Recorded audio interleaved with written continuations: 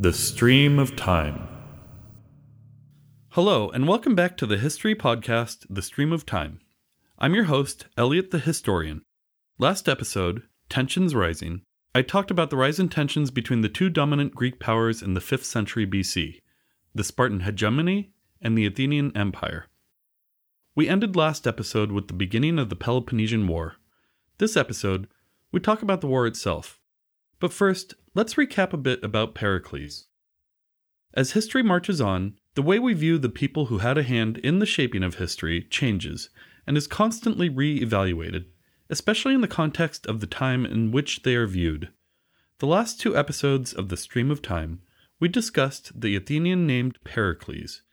Throughout history, Pericles has been viewed as a great leader, statesman, a good general, a great speaker, and a man representative of Athens during the height of Athenian democracy. The period of Greek history in which Pericles was in power is known as the Periclean Age, named after Pericles himself. When we learn about Pericles in history classes, Pericles is often either painted in a positive light, or at the very least his negative points are glossed over. But his negative points shouldn't be glossed over, and even further, many facets of the man that were considered positives should be looked at with more scrutiny. For example, while Pericles was democratically elected, he was in power for decades through his ability to sway the crowd. A democracy that is held hostage by the whims of one man who is able to control enough of the voting public to secure his power is not a healthy democracy. Another example. One of Pericles' most famous speeches, indeed, one of the most famous speeches in Western history, is his funeral oration. The funeral oration was a speech given yearly to remember the dead soldiers that had passed in the last year. But Pericles changed the tone of the speech, and his version reads almost like proto-nationalism over 2 millennia before the concept of nationalism took hold of the world. You can see this encapsulated in his quote from the speech, "I doubt if the world can produce a man who, where he has only himself to depend upon, is equal to so many emergencies and graced by so happy a versatility as the Athenian." In other words, Pericles is saying that Athenians are better than anyone else in the world. That's nationalism in its most naked and blatant terms. Pericles also pushed policies that could only be considered as xenophobic, but also sadly familiar in today's tragic socio-political climate. He passed laws that restricted Athenian citizenship to those who had two parents who were Athenian citizens. And while it's hard to say how much enmity would have existed between Sparta and Athens if Pericles was not in power, it's very clear that many of his actions were not only easily interpreted by the Spartans as being provocative, but were openly intended to push the Spartans into military action. The Megarian decree I discussed last episode punished an ally of Sparta. Athens getting involved in the dispute at Epidamnus and Corcyra, an area well out of Athens' usual zone of influence. It's understandable that these actions did not sit well with the Spartans. It was Pericles that pushed these actions. It's clear from his actions that he wanted a war with Sparta, and if our contemporary historian Thucydides is to be believed, it seems that Pericles' logic was that in starting a war on Athenian terms, it would be better than the Spartans starting a war on their own terms. In Pericles' twisted logic, starting the Peloponnesian War in 431 BC to prevent a war made perfect sense. Now, to be fair to Pericles, Athens was a democracy. We can't blame Pericles alone in this, because he was able to sway half of the voting populace into a fervor enough to start a war. And that's why I'm spending so much time on Pericles, even though I promised to talk about the Peloponnesian War. Because the things that Pericles did to sway the crowd are still being used today as I record this podcast episode in 2019. Pericles used his charm to justify and push xenophobic policies, to drum up fear of a foreign power, to start a war. These are political tactics used by unethical and dishonest world leaders in numerous countries. And what did these policies ultimately bring to glorious Athens? Disease, death, stress, and ultimately the loss of the war and for a while Athenian liberty altogether. But I'm getting ahead of myself. It's time we start talking about the war, which started in, as I said, 431 BC. Now I said that Pericles wanted to start the war on Athenian terms, which is exactly what he did. So what was his grand strategy to defeat the Spartans?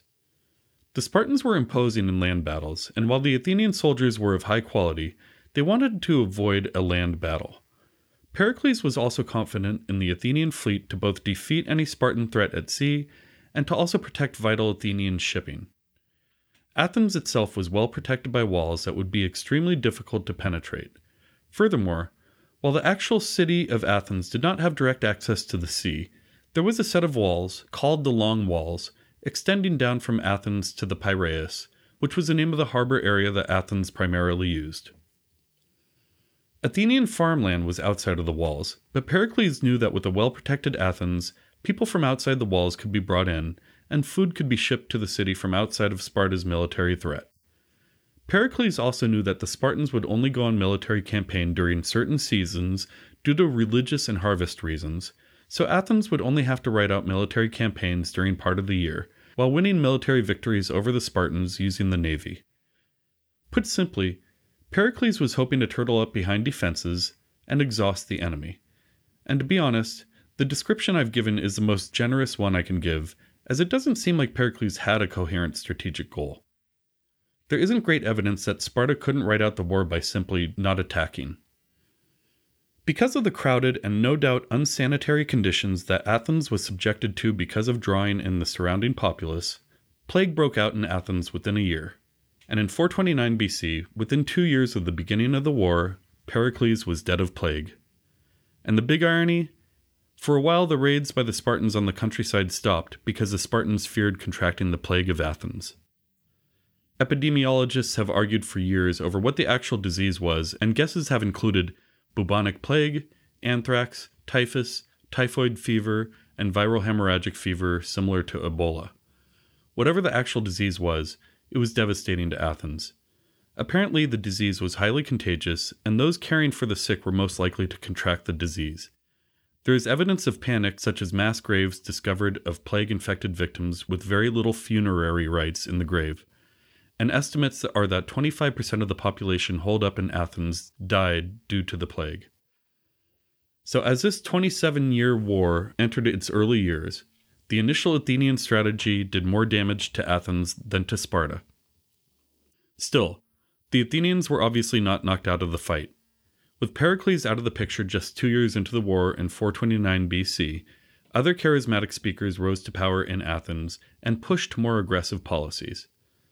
Athens launched raids and set up outposts around the Peloponnesian Peninsula and islands. I've mentioned in the last couple episodes that the Spartans had a very large state-owned slave population called helots. Athens and Sparta both recognized this was Sparta's weakness, and with Athens setting up outposts close to Spartan territory, it provided a place for Spartan slaves to escape to. In 425, 5 Athenian warships, called triremes, were shipwrecked in a storm on the peninsula of Pylos. The Athenian general Demosthenes established a garrison there and resolved to bring reinforcements. Even though the garrison was woefully outnumbered, it proved to be too far into Spartan territory for Spartan comfort, and this came to a head at the naval battle of Pylos in 425 BC. The Spartans attacked the Athenian garrison, but were caught behind by the Athenian reinforcement fleet, and the Athenians decisively won the battle. The result of this battle was more than just the victory itself. Because Athens had established naval dominance in the area, a contingent of about 420 Spartan heavy infantry or hoplites were trapped on the island of Sphacteria, which was off the peninsula of Pylos. The Athenian general in control at the time, Demosthenes, held off on action, hoping to starve the Spartans out. This didn't work out well, as the Spartans were able to sneak food onto the island, while at the same time, the Athenians were constantly short on supplies. Keep in mind, the Athenians were still in what could be considered enemy territory, even if the clear naval superiority that they enjoyed allowed them free rein in the territory, at least at sea. This created a political opening for those hoping to take control back in Athens. Public debate raged between the on-the-rise politicians Cleon and Nicias. Cleon pushed for a more hawkish approach to attack the Spartans on the island. Nicias pushed for a more restrained approach, hoping to send a commission to... Actually, it's not quite clear what the commission was supposed to do other than verify the strategic situation that they were already debating over.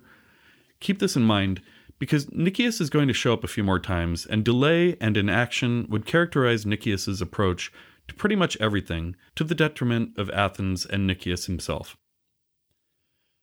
I want to emphasize a point here that might have been missed. The Athenians, a pure democracy, had a public debate that resulted in direct military action. The democracy, worked into a fervor, was both enticed into the prospect of more fighting and directly complicit and responsible for pushing it forward. Demagogues would use the war and whip the crowd into a frenzy solely to push their own political career, not caring about whether this would be best for Athens.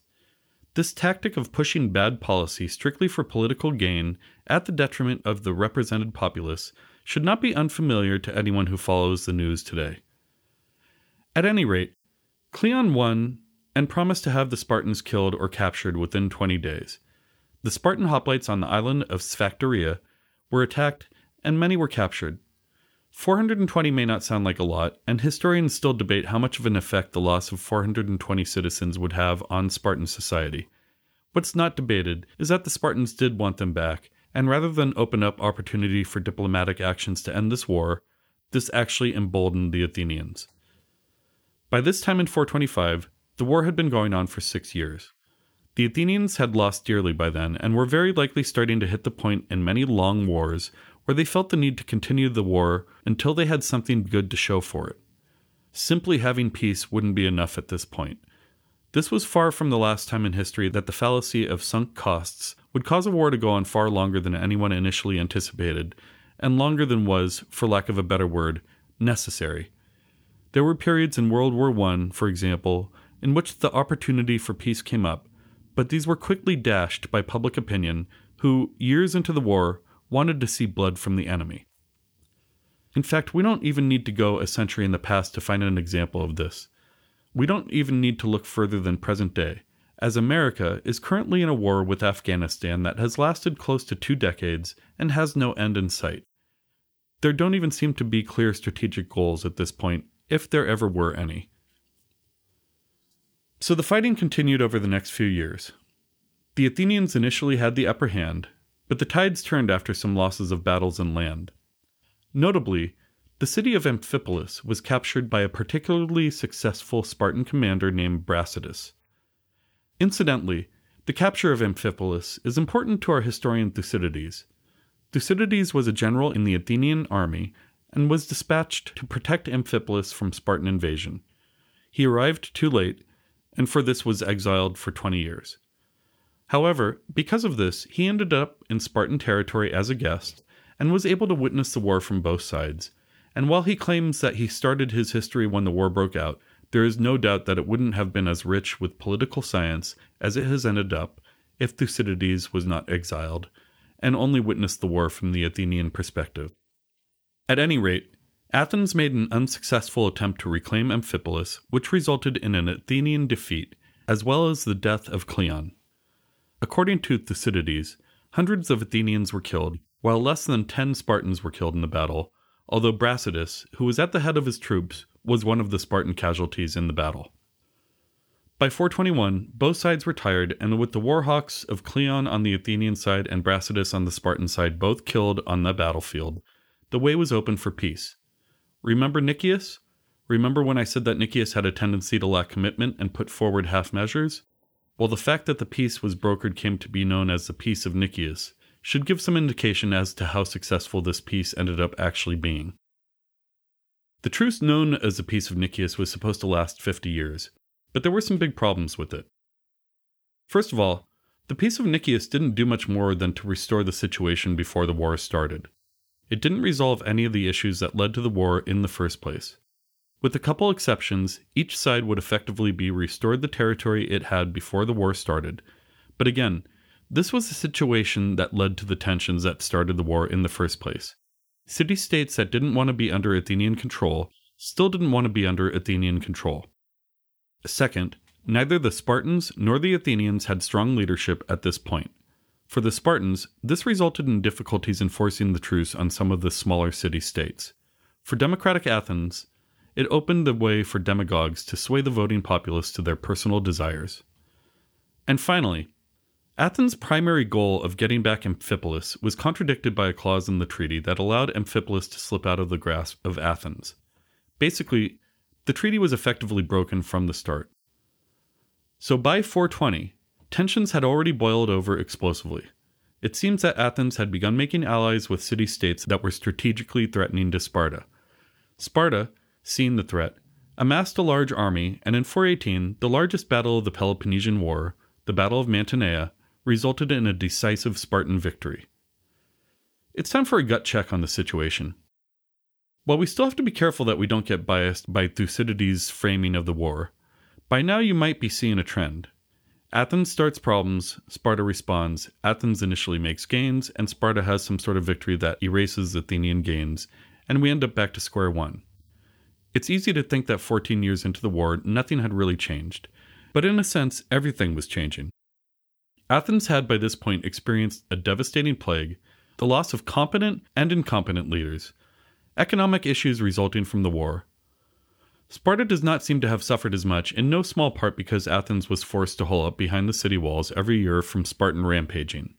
The idea of one side gaining a definitive advantage over the other was becoming more unlikely as time passed.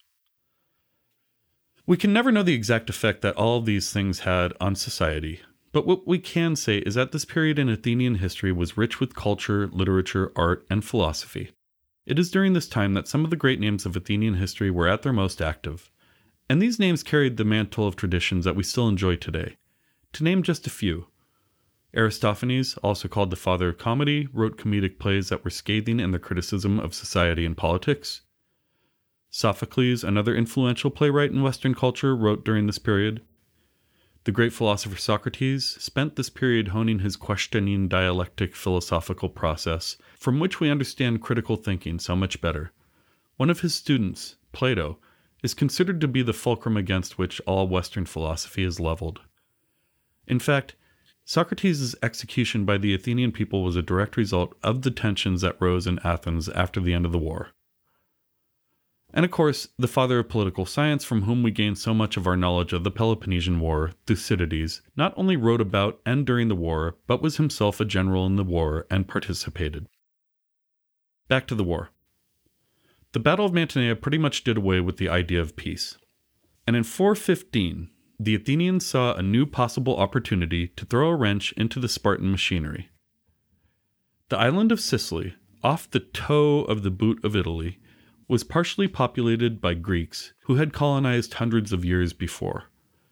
The city of Syracuse, for example, was a Greek city. Greeks from various cities would colonize new cities throughout the Mediterranean, but still retain ties to their home cities. Syracuse had close ties with Sparta and provided a lot of supplies and food for Sparta. When Athens got word that an ally Sicilian city was under attack by Syracuse, the Athenians saw an opportunity to deal significant damage to Sparta. Rallied by charismatic demagogues, in this case a fascinating character in Greek history named Alcibiades, the Athenian populace voted to send a military expedition under the auspices of saving their allied Sicilian city from Syracuse. But the bigger plan was to completely overtake the island of Sicily, blocking Sparta from getting needed supplies, as well as adding to Athens' own supply line. While Alcibiades, a competent general, was initially supposed to be a leader on the expedition, he was quickly recalled after being accused of defacing all of the Hermae in Athens. What are Hermae, you ask? They are statues that resemble something like a gravestone, with the head on top and male genitalia on the face. Apparently someone had knocked all of the genitalia off of the Hermae statues, and strong suspicions pointed at Alcibiades. As amusing as this anecdote is, the Athenians considered it a serious offense, as these statues were associated generally with good fortune. It's also in character with what we know about Alcibiades. Alcibiades is truly one of the great fascinating characters in history. He was a student of Socrates, although this didn't seem to teach him any form of moderation. He was immensely charismatic, and yet he managed to get himself exiled from Athens repeatedly, and even ended up in the court of a Spartan king in the middle of the Peloponnesian War. In fact, while the Spartan king was away, the queen became pregnant, and all signs point to Alcibiades being the father. Needless to say, this got him kicked out of Sparta. The Roman historian Plutarch tells us that the Athenians loved him, they hated him, they couldn't live without him. And that's probably a fair assessment. He definitely wasn't good for the Athenians, as we are about to see that his proposed Sicilian expedition would be a complete and utter disaster for Athens. While Alcibiades' plans for the expedition were questionable in the first place, with him out of the picture, this left the expedition to be argued by the remaining generals. Ironically, the command went to the general who was against the whole expedition in the first place, Nicias. Yes, the same Nicias we've seen indecisive at Sphacteria, and the same Nicias that brokered a peace that didn't make it past the ink drying. By now the expedition had hazy strategic goals, and we've already seen Nicias, by all accounts, was a problematic leader. He was indecisive, and even when he did make a decision, it was usually inconclusive, along the lines of, let's wait and see what happens. He was also religious to a fault, to the detriment of the expedition. And yet, even given all of this, the Athenians should have been victorious in this expedition. The amount of resources committed, as well as the initial advantage that the Athenian expedition enjoyed, should have been enough to guarantee a swift victory. But again, with hazy strategic goals, the idea of what victory even meant was unclear. So what happened? The Athenian fleet and army landed on Sicily. This was not a small expedition. The populace voted, and 100 ships were sent and 5,000 soldiers. By now, Athens was importing wood for ships, as it had used much of the ship-usable wood in the area surrounding Athens at this point. The commitment of 100 ships was huge, and 5,000 soldiers was also no small amount, as a loss of that amount would be a sizable chunk of the Athenian male population. This is also not counting the tens of thousands of other support staff, cooks, oarsmen to row the boats. It was a huge expedition. Several Sicilian cities pledged to join Athens in the expedition. Syracuse was not ready for this, initially. But instead of using the advantage, Nicias procrastinated. Military campaigns during this time could only be conducted during certain months due to weather and temperature factors. Nicias procrastinated long enough that the campaign season was over, which meant the Athenians were going to spend the winter there effectively doing nothing other than wasting resources. And even worse for Athens, this gave Syracuse time to request and receive reinforcements from Sparta. In 414, the Spartans and Syracusans defeated the Athenians in a number of battles. At this point, the Athenians didn't have the forces to be able to take Syracuse, but they were also still in a defensible position. The whole expedition really wasn't a very good idea in the first place. Athens was taking the war outside of its range of influence and risked a lot for it. Nevertheless, Athenian forces were still in a position at this point that they could have arranged an evacuation of Athenian forces and assets. This is what Nicias should have done. Remember, Nicias was against the expedition in the first place. Convinced that there was no way the populace would commit more resources to a bad idea, and again held back by an inability to commit, he sent word back to Athens to either cancel the expedition and evacuate, or send more reinforcements. The populace voted to send the reinforcements, and they didn't hold back. The reinforcements in ships and soldiers numbered about what was sent out in the initial expedition, which was already a huge commitment of resources. Athens was now taking a huge risk, not only to the success of the expedition, but to its own existence by committing so many resources to a faraway land that it didn't have much business being in at the first place. At any rate, all was not lost yet, and the Athenian reinforcements under the general Demosthenes arrived more or less intact after some scuffles with Syracusan ships. Demosthenes, you may remember, was another general involved in the island of Sphacteria incident, but he was also generally one of the more competent generals in Athenian history. Initially, he tried a night raid against Syracusan defensive fortifications, and after initially succeeding, was pushed back and lost some of his forces. This was basically the last chance the Athenians had to salvage what they had left. Demosthenes linked up with Nicias and pushed for an immediate evacuation of the entire expedition, both to protect the tens of thousands of soldiers still alive, and also to go back and protect Athens and the surrounding area, Attica, from invasion. It should also be noted that by now there were many dead, injured, and ill. The injured and ill, besides a humanitarian problem, represented even bigger resource problems, as they required more manpower to care for them. When more Spartan reinforcements arrived, Nicias reluctantly agreed to an evacuation. On August 28, 413, as the Athenians were preparing to leave Sicily, there was a lunar eclipse. You might remember that Nicias, according to Thucydides, was very religious. When Nicias saw the lunar eclipse, he asked the priests what to do. He agreed to their suggestion, which was to wait and do nothing for another 27 days. Naturally, the Syracusans used this time and attacked Athenian ships in the harbor. While there were still many ships left, the Athenians had another problem. The Syracusans had blockaded the harbor and prevented any Athenian ships from escape. The Athenians made a couple attempts to push out, and both sides lost many ships. But in the end, Nicias and Demosthenes couldn't convince the Athenian soldiers to board the ships again. The decision was made to try to retreat by land instead of sea. But even this went disastrously, as spies for Syracuse planted false information about roadblocks, further confusing the situation, and ironically giving the Syracusans time to set up actual roadblocks. By September 13, it's clear the Athenians were desperate, as they tragically left behind the sick and wounded. In fact, at this point, it was an unorganized, panicked rout, as the Syracusans and Spartans had managed to burn the Athenian ships on shore. The Athenians ran inland, but were constantly harassed, and eventually the ones that weren't run down surrendered to the Syracusans. Demosthenes and Nicias were executed. The remaining Athenians were held in a quarry, and while a few escaped, most were sold into slavery or died of injuries or illness. The damage to Athens by the catastrophic failure of this endeavor can't be overstated. Athens lost tens of thousands of soldiers and hundreds of ships. When word trickled back to Athens what had happened, at first they didn't believe it. And in a classic case of don't shoot the messenger, they tortured the first guy who reported the loss until it was corroborated by other reports. Thucydides himself tells us, "This was the greatest Greek achievement of any in this war, or in my opinion, in Greek history, at once most glorious to the victors and most calamitous to the conquered." When more reports came in and the truth became clear and unavoidable, a panic ensued.